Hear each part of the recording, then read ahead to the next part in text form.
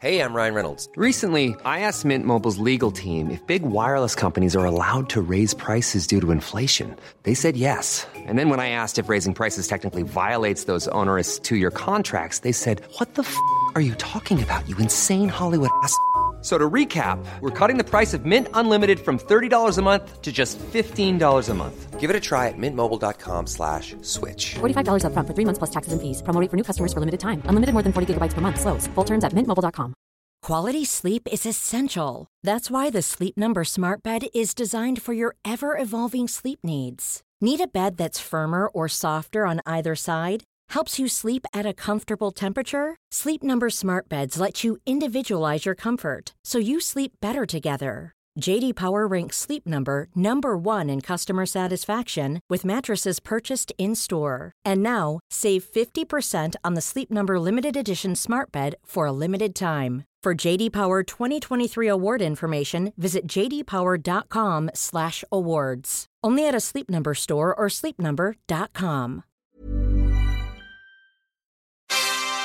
Hey, before we get the show started, I wanted to let you know we are giving away a bunch of brand new Blackmagic gear. Yeah, cameras, switchers, DaVinci Resolve licenses, a bunch of awesome stuff. So stay tuned to learn how you can enter to win free gear from Blackmagic, and we're going to tell you all about it later on in this episode. Now cue the music. Hey guys, welcome to the 97th episode of Just Shoot It, a podcast about filmmaking, storytelling, and directing. I'm Oren Kaplan. And I'm Matt Enlow. Today we have Pat Bishop on. Pat directed every single episode of the new Comedy Central series, Corporate, which is awesome and incredible, and I recommend everyone check out. But even if you haven't seen the show yet, he's got a ton of really interesting insight on directing the first season of his television show. He started out just kind of like everybody else, making internet videos. He had a great sketch team, and now he is helming and created a TV show with a really specific visual style and flair and a great comedic point of view. So it's a really interesting conversation about how to implement that point of view into a corporate structure. Yeah, talking to Pat was awesome. He's, like Matt said, has a background in web video. He used to do a bunch of stuff for Funny or Die. And, I think it's a story we've heard many times before. A comedian/editor ends up getting a TV show. It was really fun talking to him because he is a guy that has always kind of done everything himself, and this is the first time that he had like a giant crew, and it's really fun just hearing, I think something a lot of our listeners have experienced or will experience is just making that transition from being responsible for everything to having this giant team and how to manage that stuff. So I think you guys are really going to enjoy this. Yeah, I certainly did. I love those aha moments of like, oh yeah, I don't have to wake up at 5 a.m. anymore. Mm-hmm. It's a really great thing. But before we talk to Pat, we wanted to let you guys know that we got a sponsor for our show. It's a company called Film Casualty. We liked them as a sponsor because they have a service that would cater to our listeners. They provide insurance for filmmakers, and I think Matt and my first instinct was like, insurance is pretty boring. What is interesting about it? And so we challenged the CEO of Film Casualty, Cameron Woodward, to talk to us about why filmmakers should care about insurance. And for the next few episodes, we're going to play different segments from our interviews with him. So hopefully you'll enjoy it. Yeah, we figured if we're going to do a sponsorship, it's got to be something that's going to bring additional value to our listeners, like educational value to our listeners, regardless of whether or not they end up actually using the service. So we'd love to hear what you think about them. We're pretty proud of them. I think they're like cool pieces of content that we would air otherwise anyway. I've certainly, all of the questions we asked came from the heart because I don't know anything about insurance and I know a little bit more now. Yeah, I know a ton more now. So here's our first sponsorship segment from Film Casualty. We sat down with our friend Cameron from Film Casualty to talk a little bit more about the ins and outs of insurance and how the fine folks at Film Casualty could help us out. Is there any kind of insurance, like let's say I'm directing a commercial for someone and I'm taking some big risks creatively and then they end up hating the commercial and not wanting to air it? It's happened to me many times. That's actually a really, really good question. So oftentimes in a general liability policy, there is coverage to protect against a lawsuit arising in the effect that a client says that the product or service that you provided was faulty. And so in many cases, this is one of the best reasons to even hold insurance, is to protect yourself against third parties coming after you for who knows why. Oftentimes, simply holding an insurance policy can protect you from some really scary legal fees that might be around the corner. For more information about how to protect your film business, gear, project, and crew, go to filmcasualty.com/justshootIt. That's filmcasualty.com/justshootIt. Insurance for every kind of filmmaker. Great. So without further ado, now we are going to jump into our interview with Pat Bishop. Thanks for having me, guys.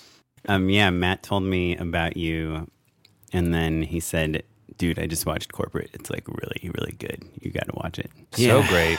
Everybody go watch it. Pat, you were the director on the entire season. Yes.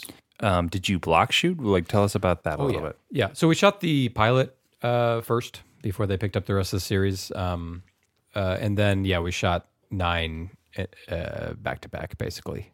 And for the sake of efficiency, we really went nuts with it. I think one day we shot scenes from 8 different episodes. Oh boy, that's wild, man. Did you try to just pick something up from the 9th episode just so you can feel just like to complete? Yeah. No, I don't think we even noticed until it was like, this seems like a lot of episodes that we're covering today. Was it just reaction shots from like one character? There were like lots of cold opens or like montages where we needed like a shot in like 20 different locations. So throughout the like shooting schedule, we're shooting a shot for that montage again today for the 10th time. Got it. Yeah. Actually, to just dive deep right away, how do you...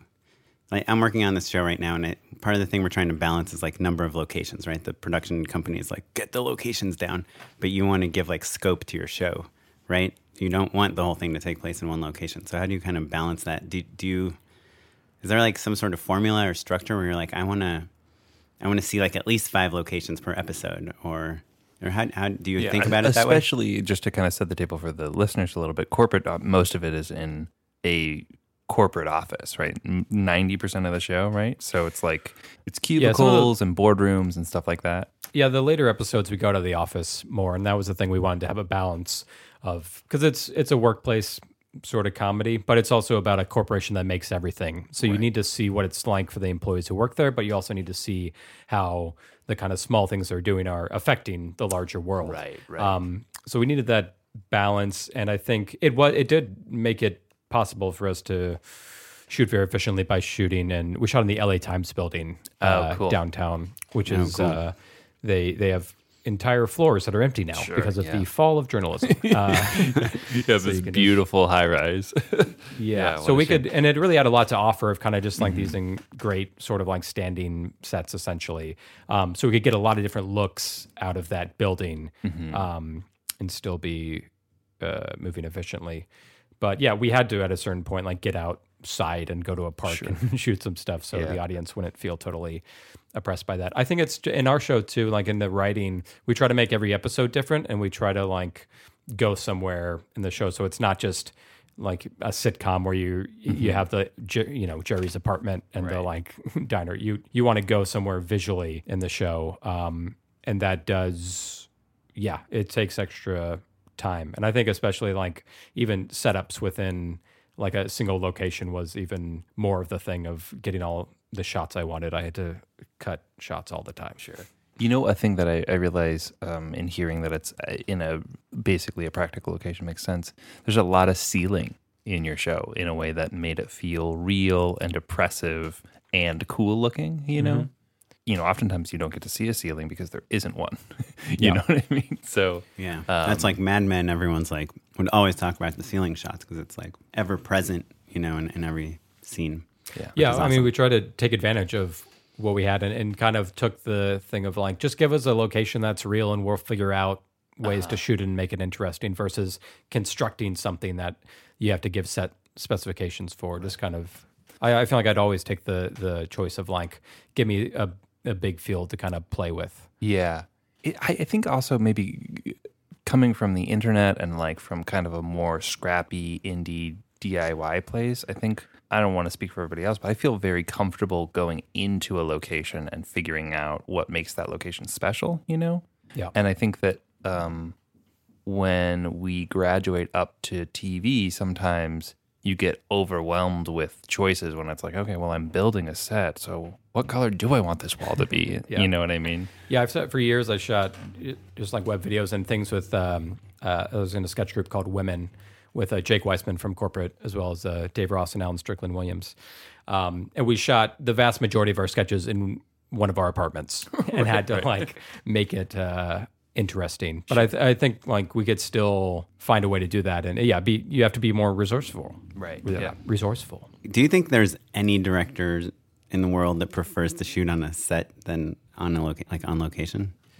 Yeah, because you can control everything. You can take the walls away, and the main kind of actual location we had was Matt and Jake's office, which was we got to pick a small room so it feels like these guys are trapped in this small office together. And then it was like a nightmare to shoot in there because we had 2 cameras in there, right? And had to anytime we wanted to get a shot from the back of the room, we had to take all the furniture out, right, and move it to get the cameras back there. So it would have been nice to have removable walls. That is a location specifically that would have been pretty easy to build. Yeah.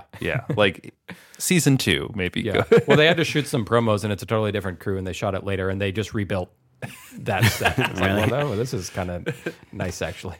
Well, in that movie Room, Brie Larson movie, that they built that room on a stage, and they built it a lot bigger than it was described in the book. Because exactly what you're saying, we want to be able to move around and shoot, and they felt like it just felt too big, and so they like made it way smaller.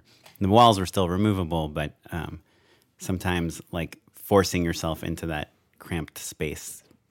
Like I've shot like a dorm room before, and the production designer built it really big, like it was the size of 4 dorm rooms. Yeah. And when you're shooting it, it feels like the actors are like far away from each other, and they're each sitting on their bed. So there's something about like really shooting in a small space that's helpful. I feel like I'm still learning how much you can like fake things, or you can build a set and make something look like that's not actually what it is. I'm so used to starting of like, well, just make it look like what we want it to look. It's like, no, you need to build a whole thing, and then we can control it and make it look like an awesome version of 2 people sitting at a table talking to each other. Right. I guess when you're building sets, now that I think about it, it is kind of hard, like Matt saying, like you talk to your production designer and you can do anything you want. So you're like, well, we need these 4 walls and this door, and like we'll put a bed here. But like if instead of doing that, like thinking what you need, but actually going out to like real locations and saying like, oh, there's a weird built-in shelf here, or this window is awkward. That inspires a weird joke, and all of a sudden it becomes a runner, and like I guess before your show is about the weird shelf. Yeah. Before talking to the production designer, you should go see like how weird places look. Yeah. Because otherwise we'll just be building boxes and shooting boxed stuff. It'll look like Minecraft. Yes. Yeah, there you go.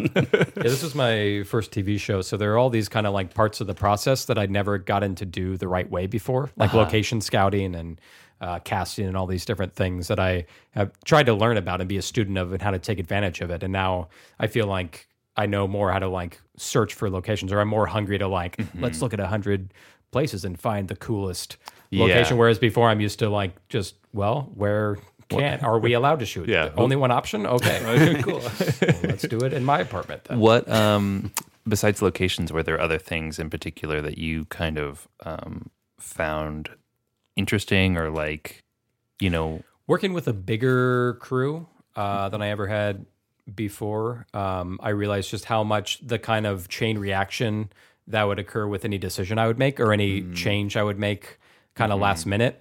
And how, because I would see kind of the camera crew and the actors and kind of the immediate stuff, but there's this whole infrastructure surrounding it. There's like the makeup team is off on their own, and like production design has people like in the office working on stuff for next week, but also people like costumes are out shopping. There's all this stuff kind of going on, especially when you're shooting a TV show, like multiple weeks of production back to back. It needs to be this sort of machine that has these different ongoing processes. Right. And how many weeks did you shoot the 9 episodes in? 8 weeks. So we had like 4 days per episode. And there are 22 minutes? Yep.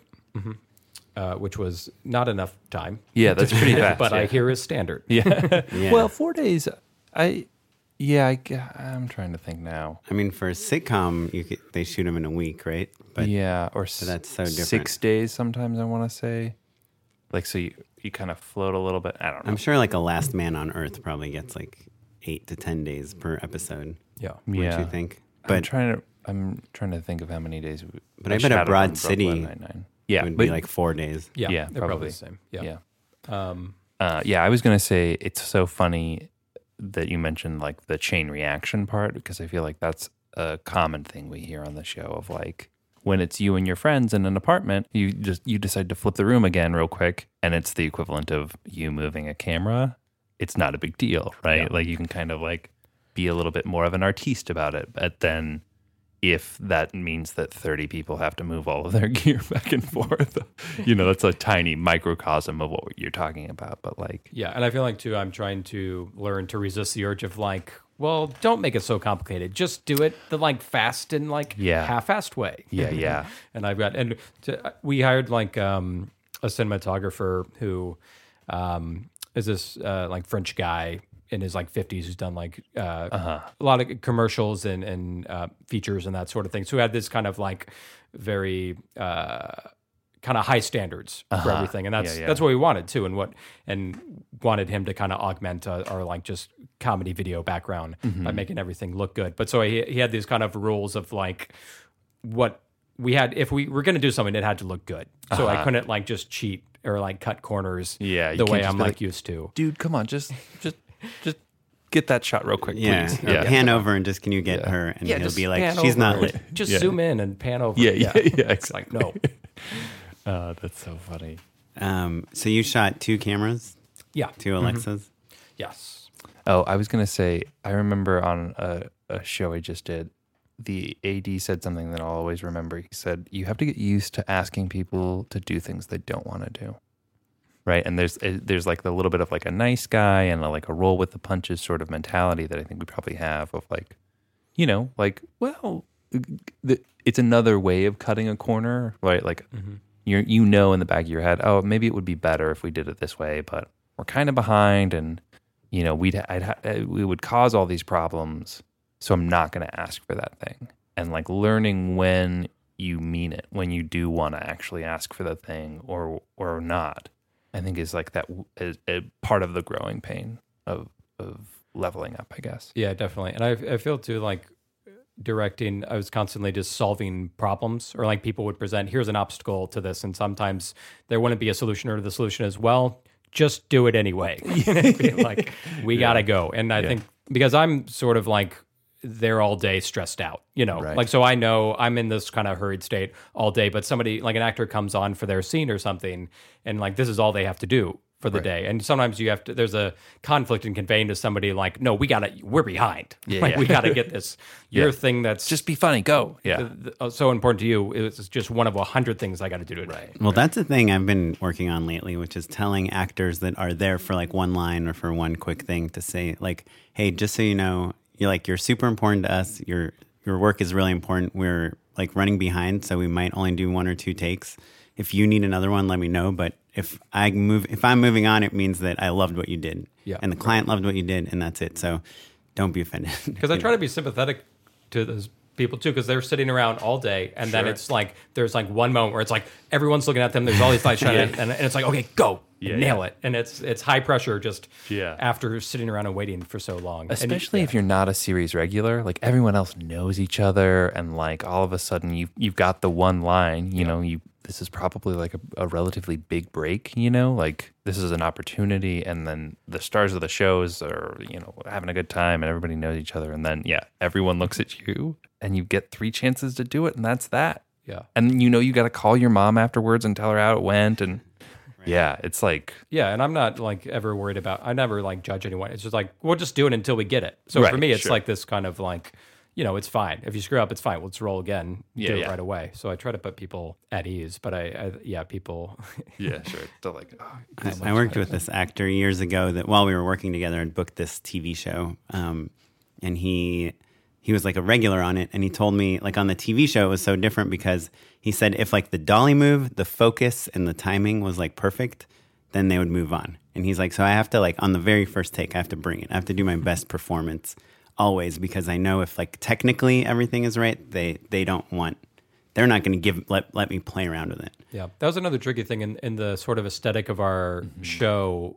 We use kind of like shallow depth of field. Sure. And we have kind of specific camera moves, dollies mostly, versus just a looser handheld sort of thing. So it is very precise, and you have to nail everything down in blocking, and you have to kind of limit the actor's abilities to improvise. And our main cast understood that and just got used to it. But when guest stars would come into it, sometimes be a little tricky, or they'd start improvising or something. I'm like, that's really funny, but honestly, it's completely unusable. I can't use it. Oh, that's so interesting. If my camera operator doesn't know what you're going to do, it's not going to work. Yeah. And sort of but that's the aesthetic we chose, and it pays off by looking cool. Yeah. It but looks you have great. to be more disciplined. And looks special for sure. And I want to talk more about how you guys arrived on that. But it is really, my mind is a little blown because, like, of course you're hiring super funny people, like, out of the same kind of comedy community that you've been working in for a long time. And so it's very in vogue right now to be prepared to improvise a little bit and play and have fun. And there's 2 cameras rolling, right? So you an actor would immediately think part of their job is like, hey, add a little extra flavor. And the less lines they have, the more they want to like impress you. Probably. Yeah. Oh, that's so interesting. I think it's a balance because on the one hand, you don't want things to be too stiff. You want to have those kind of moments that feel off the cuff. And especially with the kind of like show that's very kind of specific in its visual style and the camera moves are choreographed. You want things that feel like the camera wasn't expecting it to happen, to get that spontaneity. But at the same time, like I think from a comedic perspective too, we're not people who like to improv a lot and let the silly actors be funny. There's like an overall vision that each actor is kind of fitting into. I see. So it was sometimes good to sort of like have to limit people, even just we had technical excuses to like give them from what we were doing. But also, sometimes I wondered, if I should like explain to actors who just came on for a day. It's like, so here's what we do here. We take comedy very seriously and we don't screw around. But there's also like, I haven't seen as much of your show as Matt has seen, but I've seen a little bit of it. And there does seem to be like a rhythm and like a specificity, and like people aren't like mumbling around and stuff. So when you have that rhythm and someone's improvising and adding like 3 endings to the scene, you're like, well, I only need 1 ending, and now I don't know where to cut because you just wouldn't stop talking at the end. I also, I'm very involved in the editing as well and come from an editing background. So I also try to not bullshit people. It's like, honestly, I'm not going to use any of that, and it's going to be my decision. So I try to be honest with people, or like if they're going to improvise, set them up so that I will use it. Sure, yeah. But not just placate people. Yeah. That's so funny. So let's rewind a little bit. So you are the writer, director, partial editor, creator, and producer of the show? So I created the show with Matt Ingebretson and Jake Weissman, who are the 2 stars of the show. And we together developed it. We wrote and ran a writer's room. And then, I directed the season. And, we were all involved. We're executive producers, so we're kind of the, creative head in the editing and kind of just in general. You're the boss of the show. Yeah. Are you the showrunner? We had Jake Fogelnest was our showrunner for season 1, and he helped run the writer's room mostly. And we just wrote a season 2 that we're hoping to be allowed to shoot, where Matt, Jake, and I ran the show. Gotcha. Oh, cool. You guys wrote the entire season without being greenlit for it? Yep. Oh, wow. How long did that take? 3 months. Yeah. Unpaid? No, we got paid. So they are, at least they've... Oh, they bought the script, but they haven't greenlit the season? Yes. Is that normal? They delayed the release of the show, I think just for their own programming reasons, so that they needed, I think, to keep us... for contractual reasons, needed to pull the trigger on at least some phase of it. Got it. Earlier. And they also were just very supportive of us and liked the show. And it's a vote of confidence. Wow, that's awesome. So, But it will be absolutely devastating if we don't get to shoot it. So when you're on set, do you, are the Comedy Central people there? And do you have to get them to approve big changes you decide to make on the spot? No, they would be there sometimes, but no, pretty much left us alone. And so if the scene's not working, you can just rewrite it there. You can tell someone to do something different. Like you kind of have all the power to do whatever you want. Yeah, and it was good that Matt, Jake, and I are the main parts of it, and I'm the director. They're the two actors, so it was very easy to like change things and not have to go check with anyone. It's like we can feel it out and make our own decisions too. So it was good to have that sort of consolidation of the kind of creative decision making. Yeah. And so going back to the look and feel and style of the show, right? It's very controlled. It's very specific. It's not what you think a comedy looks like right now. Do you know? It's not bubblegum at all. Like you said, it's very shallow depth of field, controlled camera move. It's very cool. So how did you communicate that to the network? And was that part of the pitch? Like when did that style kind of come to be? It was in its sort of broad strokes, was right there from the beginning, and something that Matt, Jake, and I collectively sort of felt. We wanted it to look different from other comedy. We wanted it to feel darker, kind of like a David Fincher. Sure. I was going to say it looks like a Fincher movie. Yeah. But funnier. And I think there's just sort of default in comedy to make it brighter and with brighter colors so that it feels fun and kind of happy. And that was just kind of specifically at odds with the point of our show, which is that it's a depressing work environment. So we tried to be extremely upfront with what we were going to do, because it looks different from other comedies.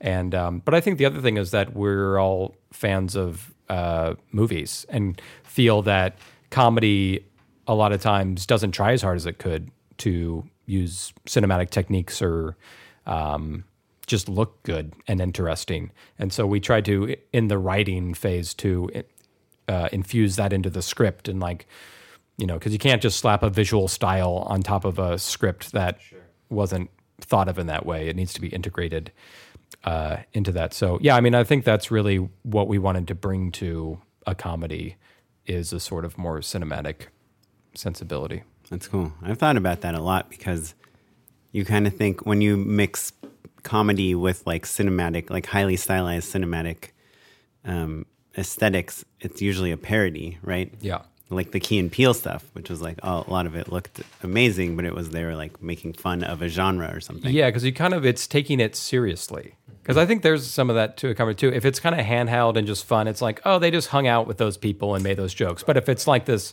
like lit in a very specific way and with a camera move, it's like they're very serious about this stupid thing that this guy's saying, which I think sometimes can be the joke almost. If it's comedic lines, the joke is almost how hard we work to make it look good for that stupid joke. Well, how do you think like Edgar Wright's style fits into this conversation? Yeah, I think it's very similar in the way he kind of like accentuates things and sort of dips into genre parody a bit, kind of at ease in a fluid way. And that I think it's... Because his stuff is like really bright and poppy, but it's also super specific in visual.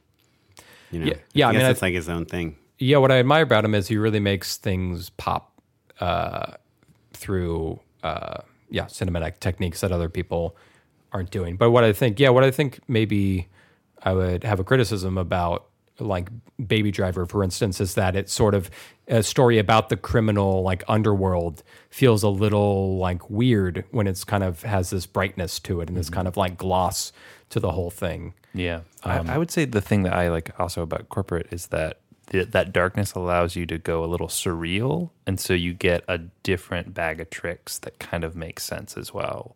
Like you can get like a little more subjective with like the point of view a little bit, like there's some dream sequences and stuff that you guys do.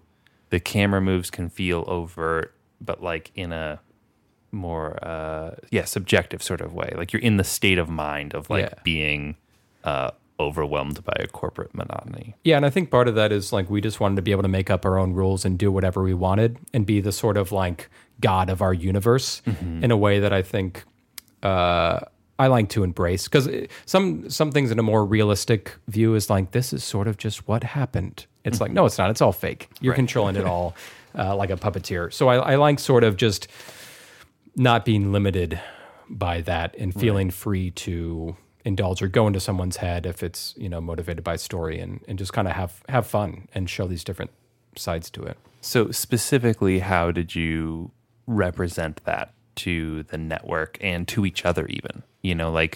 At what point did people really understand, oh, this is what the show looks like? Is it a lookbook, or is it a rip-o-matic, or is it just conversations, or?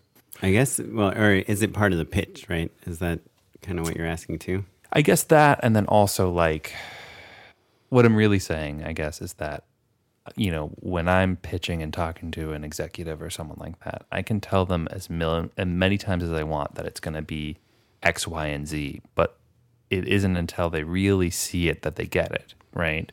And your show is so specific looking that if they didn't know what they were buying and it was a surprise, that could be a problem. Do you know what I mean? Yeah.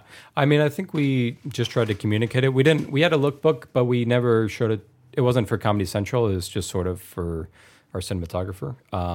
Was he involved at all in creating that look, or did you kind of give it to him and he just made it? Well, he had the kind of specifics of how to execute the vague idea that we had. And I think the kind of lens choices and the kind of, the technical side of it, he was able to fill in. I didn't know really how to pull that off. And the lighting too, I really left up to him, and is not a thing I'm as strong at. So yeah, and it was sort of, I think the key decision was hiring a person who had a track record of doing stuff that looked interesting, that wasn't typical comedy, versus, because we also did interview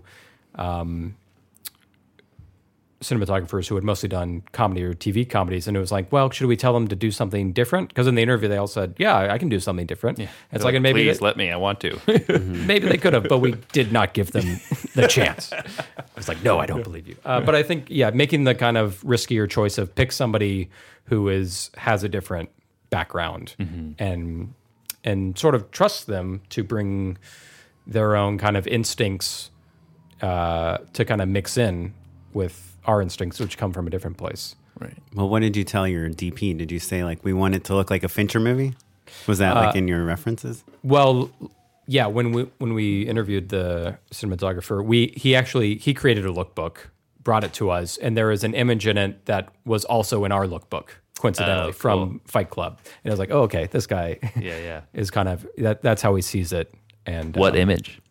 It was just a picture of Edward Norton when his boss is talking to him in the office, and he has a cigarette hanging out of his mouth and is just kind of turned, making a fuck you face to his boss. Right. And you like that because of how it looked, but also tonally, that's what the show's about. Yeah, it was contrasty, and his face kind of looked bad. It was perfect. He's been fighting people at that point. But you're it's hating your boss also. Yeah. So when you're pitching this show, how aware or how worried are you about The Office or Workaholics or these other shows that are about people working at a corporation? Well, I think that's part of the reason too. We felt we needed a kind of strong, different angle on the workplace comedy, and I think people have responded to our show is that it's pretty extreme in its darkness and its tone. But it was, I think, actually an asset as we were pitching it, is that we have this different point of view. And I think also a key part was the stuff that Matt, Jake, and I had made before, and the women videos, which have a very specific kind of point of view and a darker tone and sense of humor. So I felt they were able to see how we would make something different than those people, given everything we'd done before. So we're going way out of order here, but can you just walk us through how you got the opportunity to pitch, and then kind of what your elevator pitch is for the show?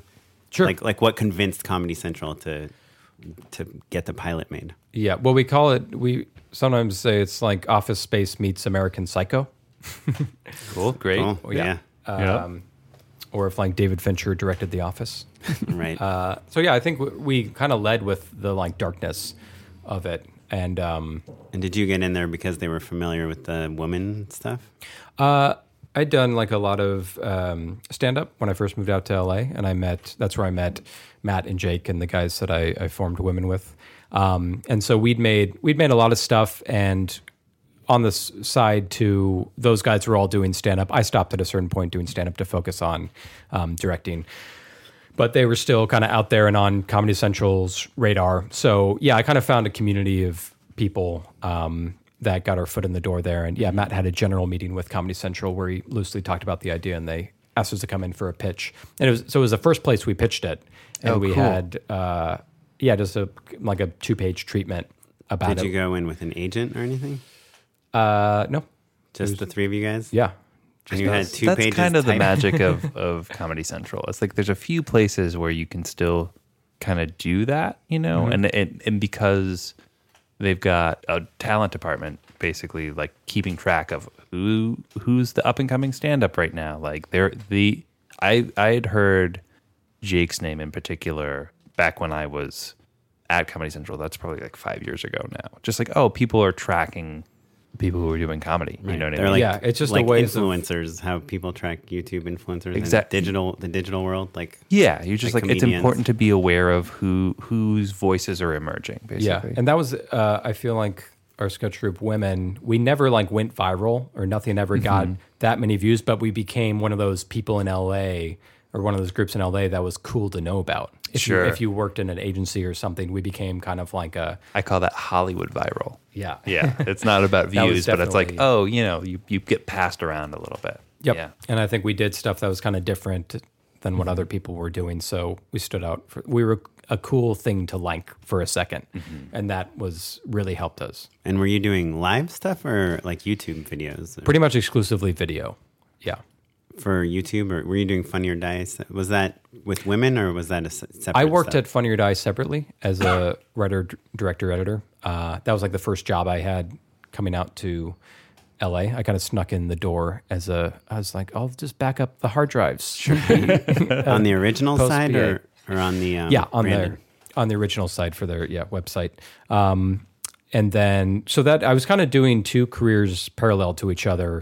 One where I was kind of working at Funny or Die making web videos, and then that eventually led into some editing work for the Birthday Boys on IFC and some other stuff as well. But on the weekends and nights, I would go out and do stand-up and shoot videos with women, which was sort of like, at Funny or Die, the videos I made had to kind of like chase views or like be topical and Right. try to go viral. And that's Sofia Vergara wants to do a funny video about the president. Yeah. Yeah. I guess that's Make the current version of that. But make a sketch that people think is a sex tape when they click on it, and then it's actually a comedy sketch. That was the Funny or Die. That's the best trick Funny or Die came up with. It really did work. That's so depressing. That's so poor.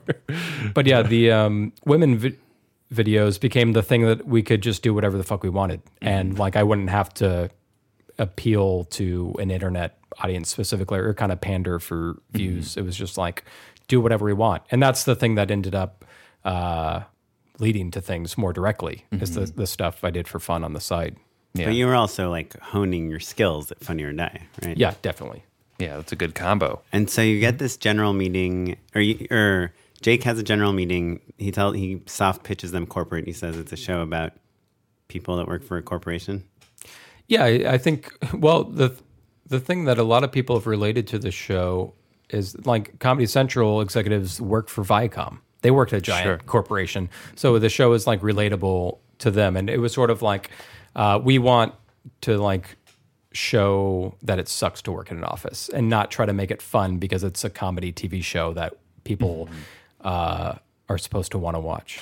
Yeah, that's funny because I feel like the thing you would hear when I worked at Comedy Central is just like, oh, it must be so much fun and everyone must be so funny. Just laughing all the time. Yeah.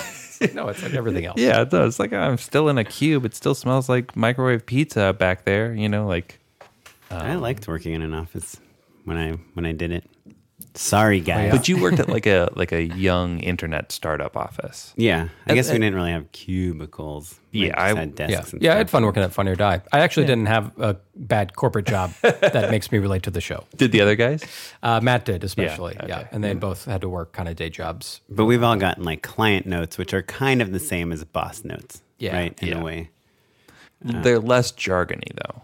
There is like I'll still say like I wouldn't say like put a pin in it, but like my email writing is I catch myself realizing like, oh, there is some jargon that I can't get out of my system. That's funny. Let's take this offline, okay? Yeah. Yeah, I guess there's a jargon. I guess even what you just said about like this, let's pretend, like fool people into thinking this is a sex tape, but it's really a comedy tape, is like, it's fun to see it work, but it's like also frustrating that you are misleading people in order to watch your stuff, right? Yeah. Like as opposed to what you really want to do, which is you want to make people watch your stuff because it's good. Yeah, just the conflict of like, I need to make somebody money.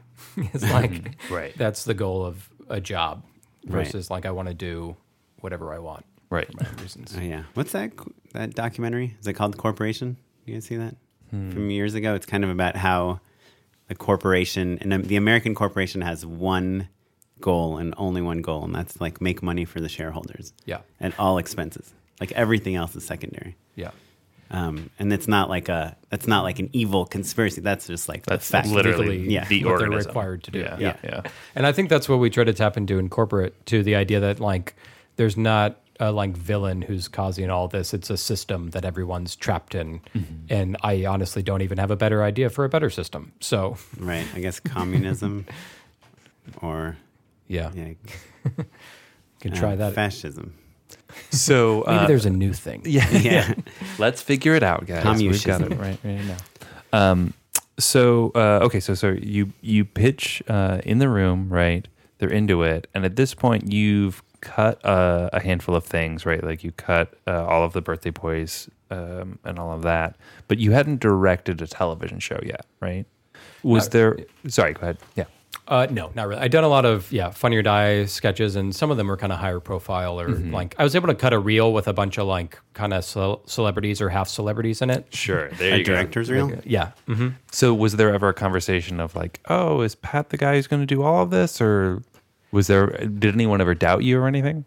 I'm sure there were those conversations. I was not involved in them. Lucky you. That's and great. Matt and Jake were like 100% on your side. Like, did you ever have that conversation with them? Sorry for putting you on the spot, but Matt and I have had this conversation with writers and co-writers millions of times, which is saying like, look, if they want to buy the show and you'll still get paid, but you won't get to direct. And you're still writing. Yeah. You'll get a producer credit on it. But they want to bring in a hot shot. Yeah, the show might only but Mick get G's going to greenlit. come in. Yeah, Exactly. Like, did that conversation never happen? It didn't come to that. No. And I think it's because of all the stuff that we've done before. Mm-hmm. And that just having sort of a proof of concept. And I think the idea that Matt and Jake are the actors and I'm their friend who directs, the sort of like, well, that's a package that then we can control. And I think, and then after, so that was just for the pilot too. And then they really loved the pilot. So after that, the kind of battle was won. Yeah. Once you're there and you see, and it's the pilot that aired, right? It's the one that's on TV now. Yeah. Mm-hmm. Yeah. And like then it's undeniable for sure. And is the pilot like way lower budget than the rest of the series, or like how does that work? Do they give you like a certain amount of money, or do they say, okay, go write a script, and then if we like the script, we'll let you shoot the pilot? And yeah. First we wrote like an outline and script, and then they liked that, and they have a lot of scripts that they never shoot. That's the main thing that happens. Sure. So it's like super traditional pilot season type of workflow that you guys did. Yeah, pretty much. And I kind of liked it too. It was good to kind of like develop the show and then have a chance to like shoot it by just for one episode and try stuff out and like kind of gather a crew and then also be able to go, because I'm someone who's always like written, directed, and edited something, or like the whole process of that, and learned about everything I've made kind of just at the last moment when it's done. It's like, oh, that's what I should have done. So it's nice to be able to go through the whole production and post-production of a show for one episode before you sit down to write the rest of the episode and figure out what you're going to shoot. You have a prototype now. Yeah. Right? So what did you revise? What did you change? What did you learn from episode 1 for the rest of the season?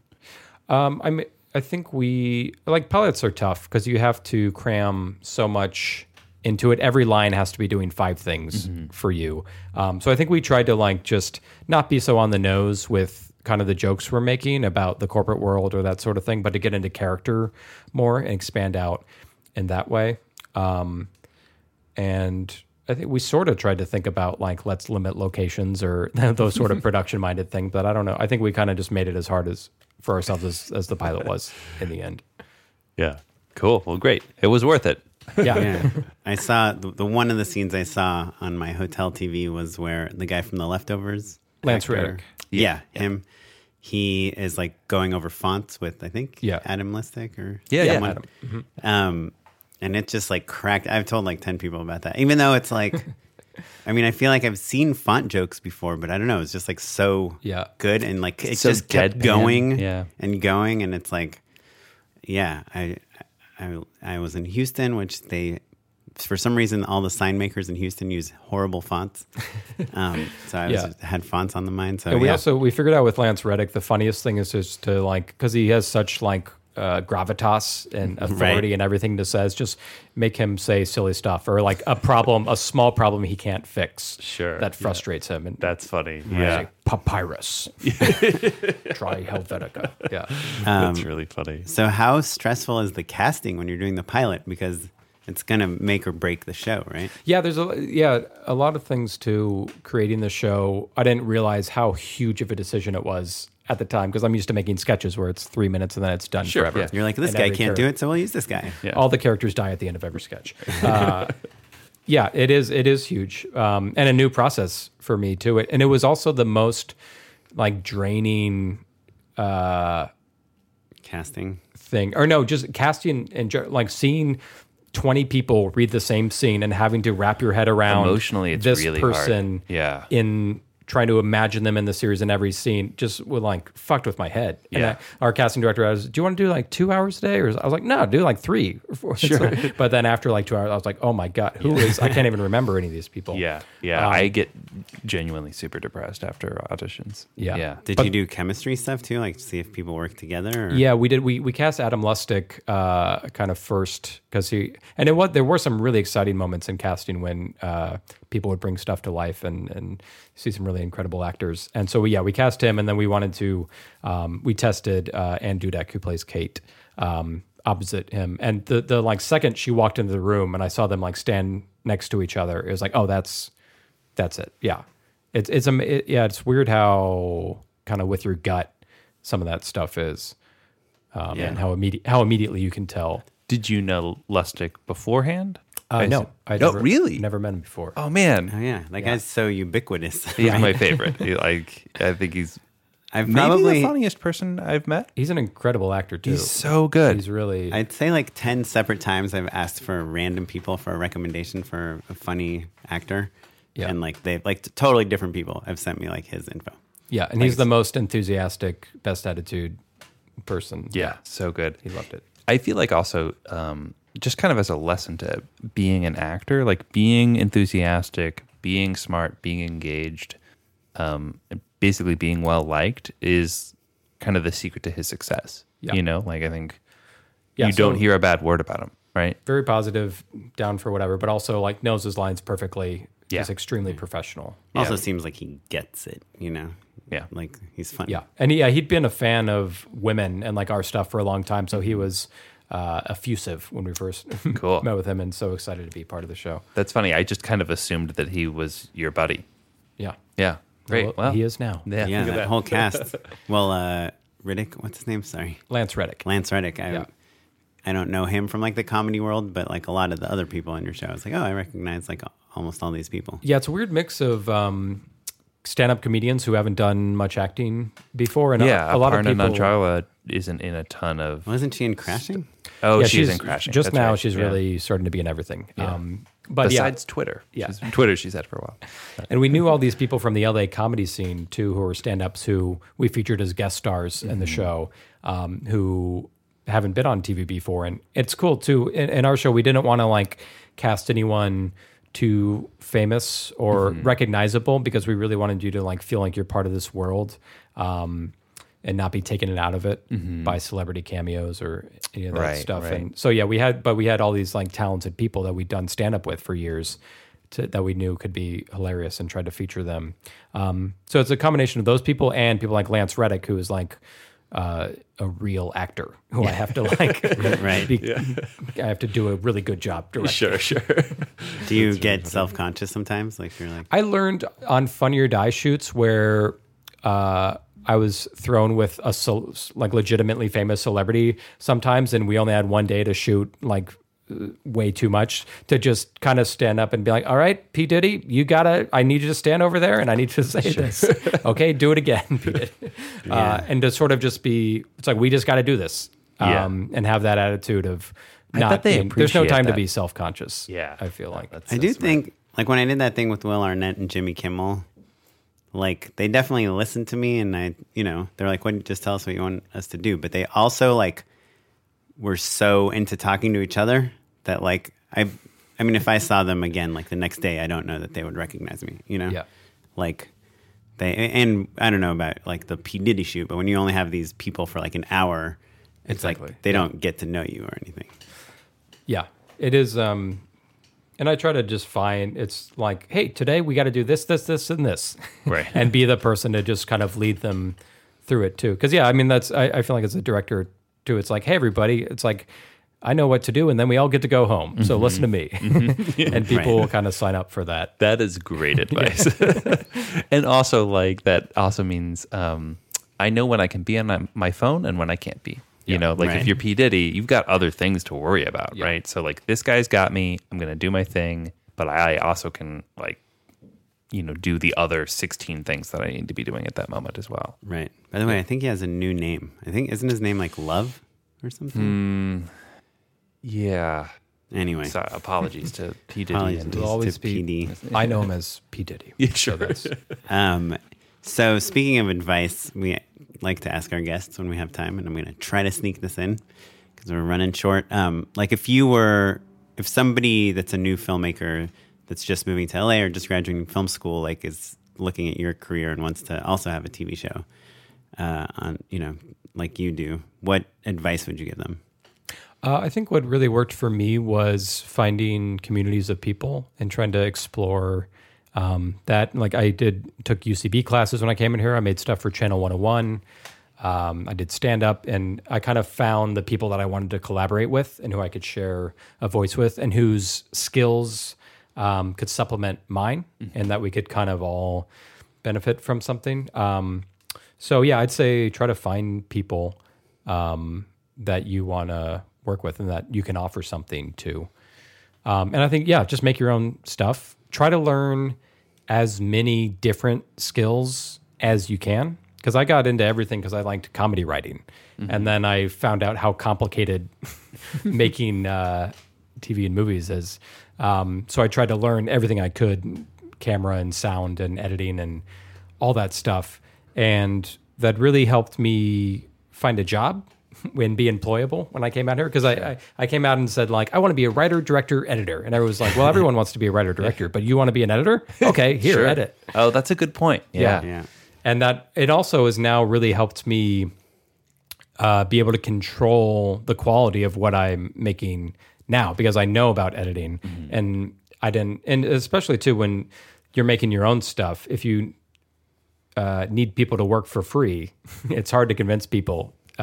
So if you can like edit everything yourself, sure, that's one less position to worry about. Exactly. Yeah. So one less insanely important position. Yeah. And and I also think people get drawn into pursuing entertainment because they like one aspect of it, but you'll be a better actor if you know about wardrobe and lighting, and you'll be better at whatever your job is if you know about what everybody else is doing and the importance of that and how that can shape and add to what you're interested in. How important do you think it is to have a clear goal? Like, did you come to LA and say, like, I want to have a comedy TV show? I probably, if you had asked me, I probably would have said, like, a show on Comedy Central was what I wanted. So it worked out well. But I did find myself, like, starting a career in editing for a while. And I liked it, too. And it's a good job. Yeah, it could have worked out. And I'm happier that I'm doing what I'm doing now. But I think... No, I think you should be flexible, and I think you should not have too set of an idea of what you want, because it will change, I think, naturally. Am I allowed to ask how many years it took you from when you moved to LA to having the show? I moved here in 2010. We pitched it in 2015. And that's great. That's good to know. Yeah. And now it's on the air in 2018. Yeah. So that's crazy. Yeah.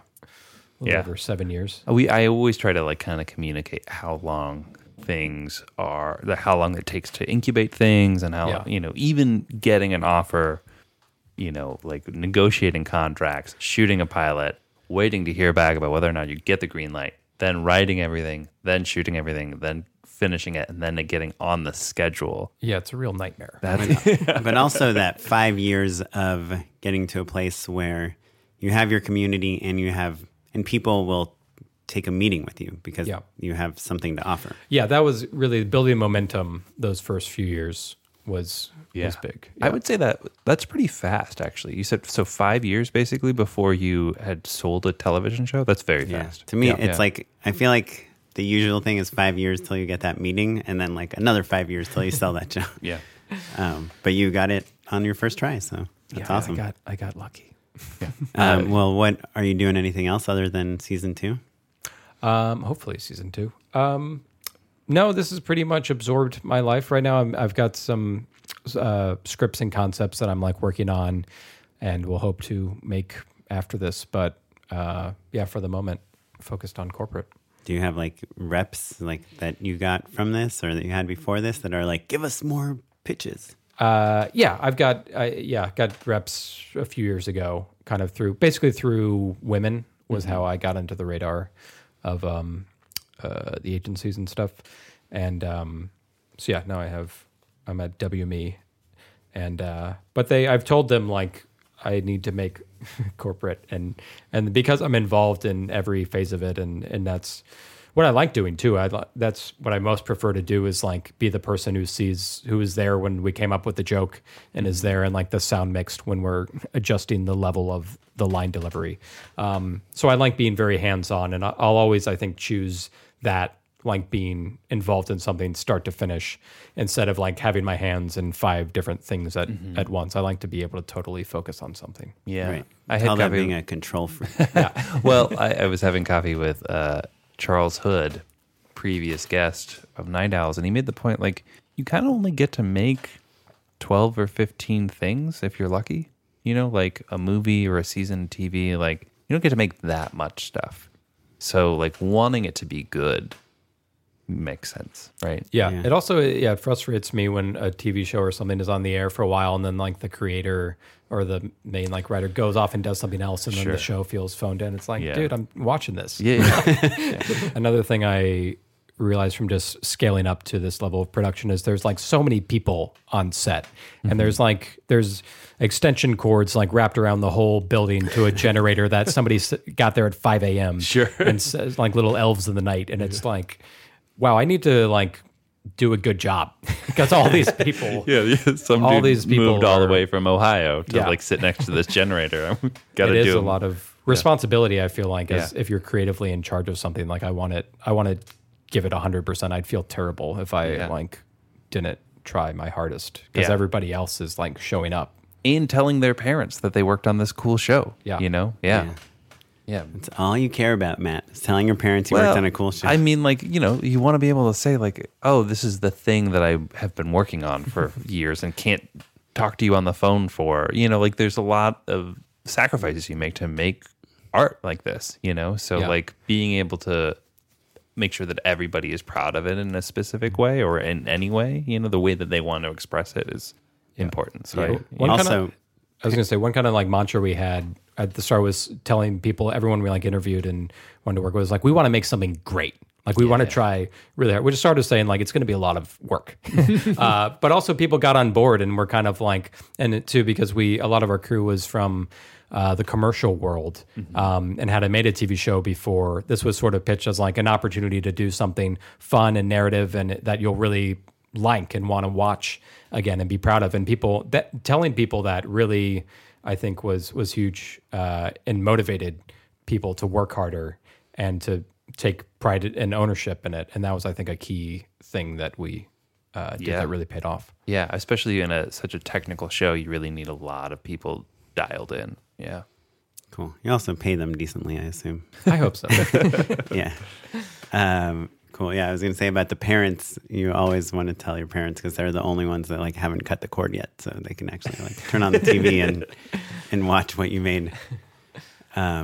So awesome. Well, so how can we follow you? Like, are you on social media? Do you have any? Yeah. How can listeners learn more about you? I've got a website called terribletown.com, and that's also my Twitter handle @terribletown. Was that a Channel 101 show? No. It just sounds like it. It's not. It is a great name for a Channel 101 show. Just a moniker I stole from a field recording in an obscure song. Gotcha. In college. That I've now used as my brand. Nice. Cool. And so I guess, yeah, people should check that out. And they can watch Corporate. Yeah, please watch Corporate. On Comedy Central. Wednesdays at 10 p.m. After this podcast comes out, there will be more episodes to see. Yeah, and you can watch them online, I'm sure. Yeah, just torrent them on the Pirate Bay. You can buy them for a reasonable amount of money on iTunes or Amazon. And I'm sure Hulu. Can you watch them on Hulu? I think there's a delayed later thing. They'll be on Hulu. Yeah, I would have normally for Comedy Central stuff. I would wait and then watch it all on Hulu. But I was like, well, we're doing this interview, and I like the show so much. Yeah, I appreciate it. Yeah, Matt's gone full on corporate. Oh, dude, it did.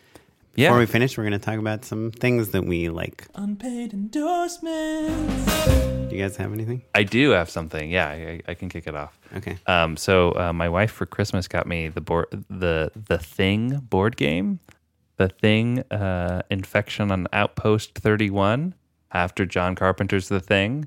You guys know Mondo? It's like that art kind of gallery sort of space that they do like cool posters and like it's like Gallery 88 basically, but in Austin, and I think associated with the Alamo Drafthouse. Anyway, this is their board game, so it's real cool looking. On top of being a super fun game, and basically, it's like you're in the outpost, and one player is secretly the Thing, the imitation, and you're trying to figure out who that person is.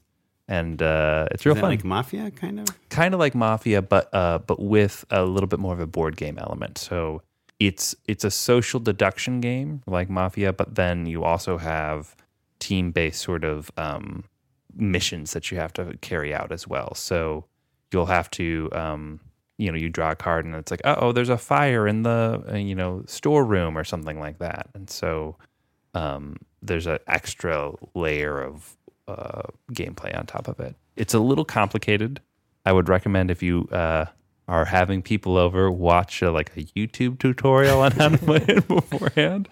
But it was super fun and combines like nerdy board gamery with some kind of more social elements as well. It was really great. Complicated fun with social elements. All right. That's cool. And what you said, it's social deduction? Yeah, the social deduction is like that category of like Mafia or Werewolf or like you're trying to figure out if someone's lying or not. Yeah, I just played Sudoku on my Southwest flight. I was really trying to not buy the Wi-Fi, and they have like 2 games you can play on on the network. And I guess that's like a mathematical deduction game, right? It's that sounds right. The same thing. It's like, well, it can't be this and it can't be this. I got pretty deep into Sudoku in high school. Oh, yeah. Really? It's kind of fun. Yeah, I mean, especially when you're trying to kill time. Yeah. Yeah, sure. It does. It takes like 45 minutes to do one. Yeah, yeah. It's not as fun as reading the news if you can't do that. Yeah. Pat, you got something? Yeah, and this is probably doesn't need any help because it seems like it's pretty ubiquitous throughout Los Angeles, but I have to say I'm basically addicted to LaCroix. Sure. Sparkling water. I see you have an off-brand sparkling water. I have the Albertsons brand LaCroix. Yeah. So I want to personally to you ask you to drink LaCroix. It's because what it is, it's nothingness. It's just bubbly nothing. But what I've realized from sitting in just working or sitting in an office all day is that I need to consume something, and it literally doesn't matter what it is. Like I used to drink like 8 cups of coffee a day, but not because I needed caffeine at all, just because I needed to put liquid into my mouth. And water didn't work. Water's too boring. Yeah, water's too boring. I need something exciting, Just a little something. but the least amount of Sure. exciting. I think that's like what people used to call smoking, right? Like, Yeah. like you just smoke to do something. It is. right? It's With a your- habitual. like- it breaks up the day. Yeah, and in it's a like way. a stress reliever in a way, right? I have Yeah. a friend who is it's January, so he's doing one of those like trendy, he's doing the Whole30, which is like a cleanse where you don't eat anything or whatever. Full disclaimer, Matt's also doing some. I'm doing Cleanse. both the quantum wellness cleanse and the whole life challenge. Oh God. You're going to be amazing pretty soon. I'm rather proud of myself for never having heard of this. Yeah, fair enough. But the point is he was like at a party and finally was like, I get LaCroix now. Like, oh, you just Everyone feel- has that moment. You feel awkward and you're like, I'm not drinking beer, but I need to do something with my hands. And he was like, yeah, I drink 4 one night. I had no Yeah. idea. And I stopped drinking Shirley Temples when I discovered LaCroix. Yeah, I just drink LaCroix and eat Altoids. That's the other thing. That is just like nothingness. Are you allowed Out to of the eat cycle. unlimited ones of those? I don't know. Is that bad? Does it give you tummy problems? or Well, I was anything? just with someone on this project, and he had a cough, and he had a bag of like Hall's cough drops, like 100 of them or something. And during our casting, it was a long casting, like 6 hours or something.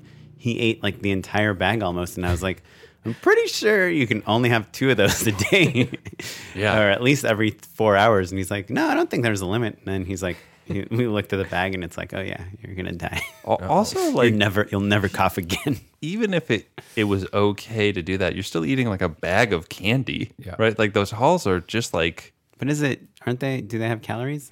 Is it sugar or is it like it's definitely sweetener? sugar, right? Yeah. Right?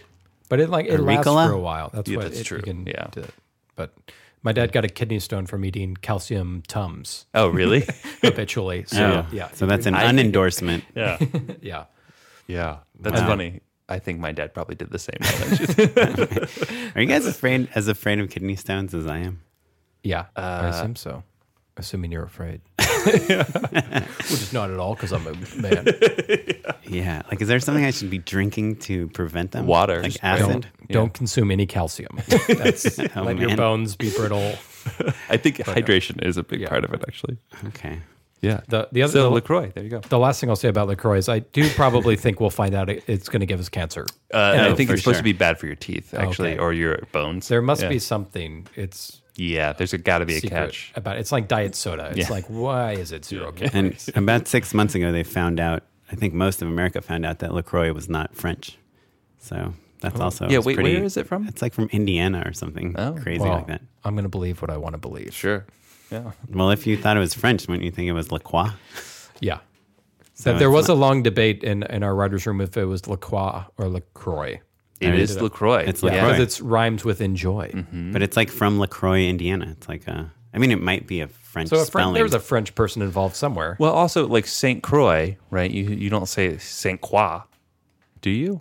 You should, though. Oh, maybe you should. Yeah, I don't know. It's like Versailles, Kentucky. It always makes me laugh. Yeah, Paris, Texas. Come on, it's Paris. Well, cool. My endorsement is so I was just on this shoot, and we had Bryce Morgan on our podcast last week, and she was talking about how she like loves the handheld monitor, as a director, and kind of based on what Pat was saying here, like when you have this big crew, you see all these people are working for you, and everyone, like, you show up to set at 8 a.m. and there's been someone there since 5 a.m. that's already run cables and everything, and you kind of feel, at least for years, I've kind of been feeling like, well, these people already set things up the way they like to set them up. I don't want to bug them. But I guess my endorsement is to, like, even if something is done the same way for many years and this is how each department does it, like, don't be afraid to say, hey, I know that's what you guys are used to doing, but this is what I like to do. So there's 2 things I did on this last shoot, which I've never done before, but I just like insisted, which one I was like, hey, I want a handheld monitor too. Like, why does only Bryce get that, And it was awesome. I never used it. I just did, like, the monitor. No, I used it a little bit. I like when we were shot in this attic, and whenever I was like in a cramped spot, or if I was like talking to the client, I would like carry my monitor over and You like can point show at them. something. Yeah. I But they had, don't a like way it with bigger two monitor. two cameras makes a handheld monitor kind of cumbersome because Oh, you can get 2 side by side, or you can get one that switches back and forth, but it's not as elegant. Yeah, but I kind of single cam. It's nice, you know. Yeah, it was cool. I enjoyed having it, but you also I'm always have to like put it down somewhere, and I'm like, where's my monitor? But in the bathroom. But I just really kind of appreciated that I said to like the DP, I was like, hey, can I have this handheld monitor? And he asked the producer, and they're like, yeah, sure. Like, like I would have always liked to have one, but I never thought that I should ask for one. Learning to ask for things. Yeah. And the other thing is I told that on this shoot, the video playback guy was the guy that was also setting up Video Village for the client. And he was always setting it up with the clients like facing away from set. Mm-hmm. I think in his mind, it's like if they're talking, we're less likely to hear it or something. But I was like, I just don't ever do that. Like always put the monitor in the, like always have the people sitting. So where they're facing, if they look past the monitor, they would see the set. Mm-hmm. Don't have people facing away from set. It's weird for the actors. It's weird for people that are trying to yell at stuff. And I don't know. It's just like, it's weird. Yeah, I'm not like a big feng shui guy, but it seems like bad feng shui to me. Also, if you run from set over to them, they don't see you. They see you coming if they're pointed at the set. Right. If they're pointed at the set, you can wave to them. You can say, like, what'd you guys think? Like, there's a connection that you're like, and I know. Yeah, you can do thumbs up, question, like head tilt, and they can give thumbs up back. Right. So my endorsement is like, even if you are not the most experienced person on set, like, feel free to say, like, hey, this is what I like, because this is when I shot with my two friends in my apartment. Yeah. No, you don't have to be mean about it, but just like kind of trust your instincts, which is I know something people talk about all the time. But it's not. Yeah, it's fine to have don't be afraid to trust your instincts. It's fine to have a new idea. Yeah. Cool. Well, so thanks so much for joining us, Pat. This was great. Guys. Yeah, thanks for the show. Corporate Wednesdays, Comedy Central. Yeah, you can find out more about Pat on his social media, Terrible Town, but we'll also put it in our show notes on our website, justshootitpod.com. You can also email us at justshootitpod@gmail.com. We love questions, comments. We also have a Twitter, Just Shoot It Pod, Instagram, Facebook, the whole thing. Leave us an iTunes review. That's a big help for us. You guys have been leaving some great ones lately, so thank you. And you can follow me at Mr. Matt Emo. And me at Smitey Pyleg. This episode was edited by Christopher Robert Gray. And our webmaster is Ewan Williams. And the music was provided by the Free Music Archive and the artist Jazar. Catch you next time.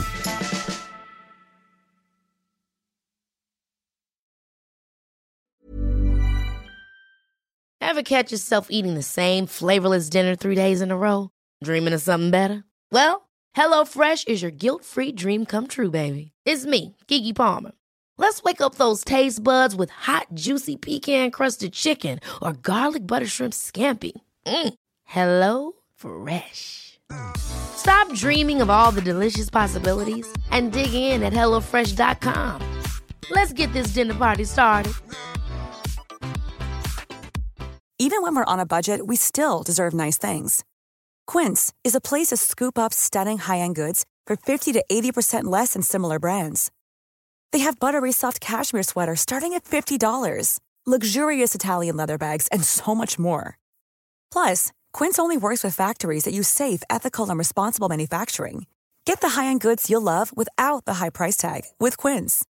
Go to quince.com/style for free shipping and 365-day returns.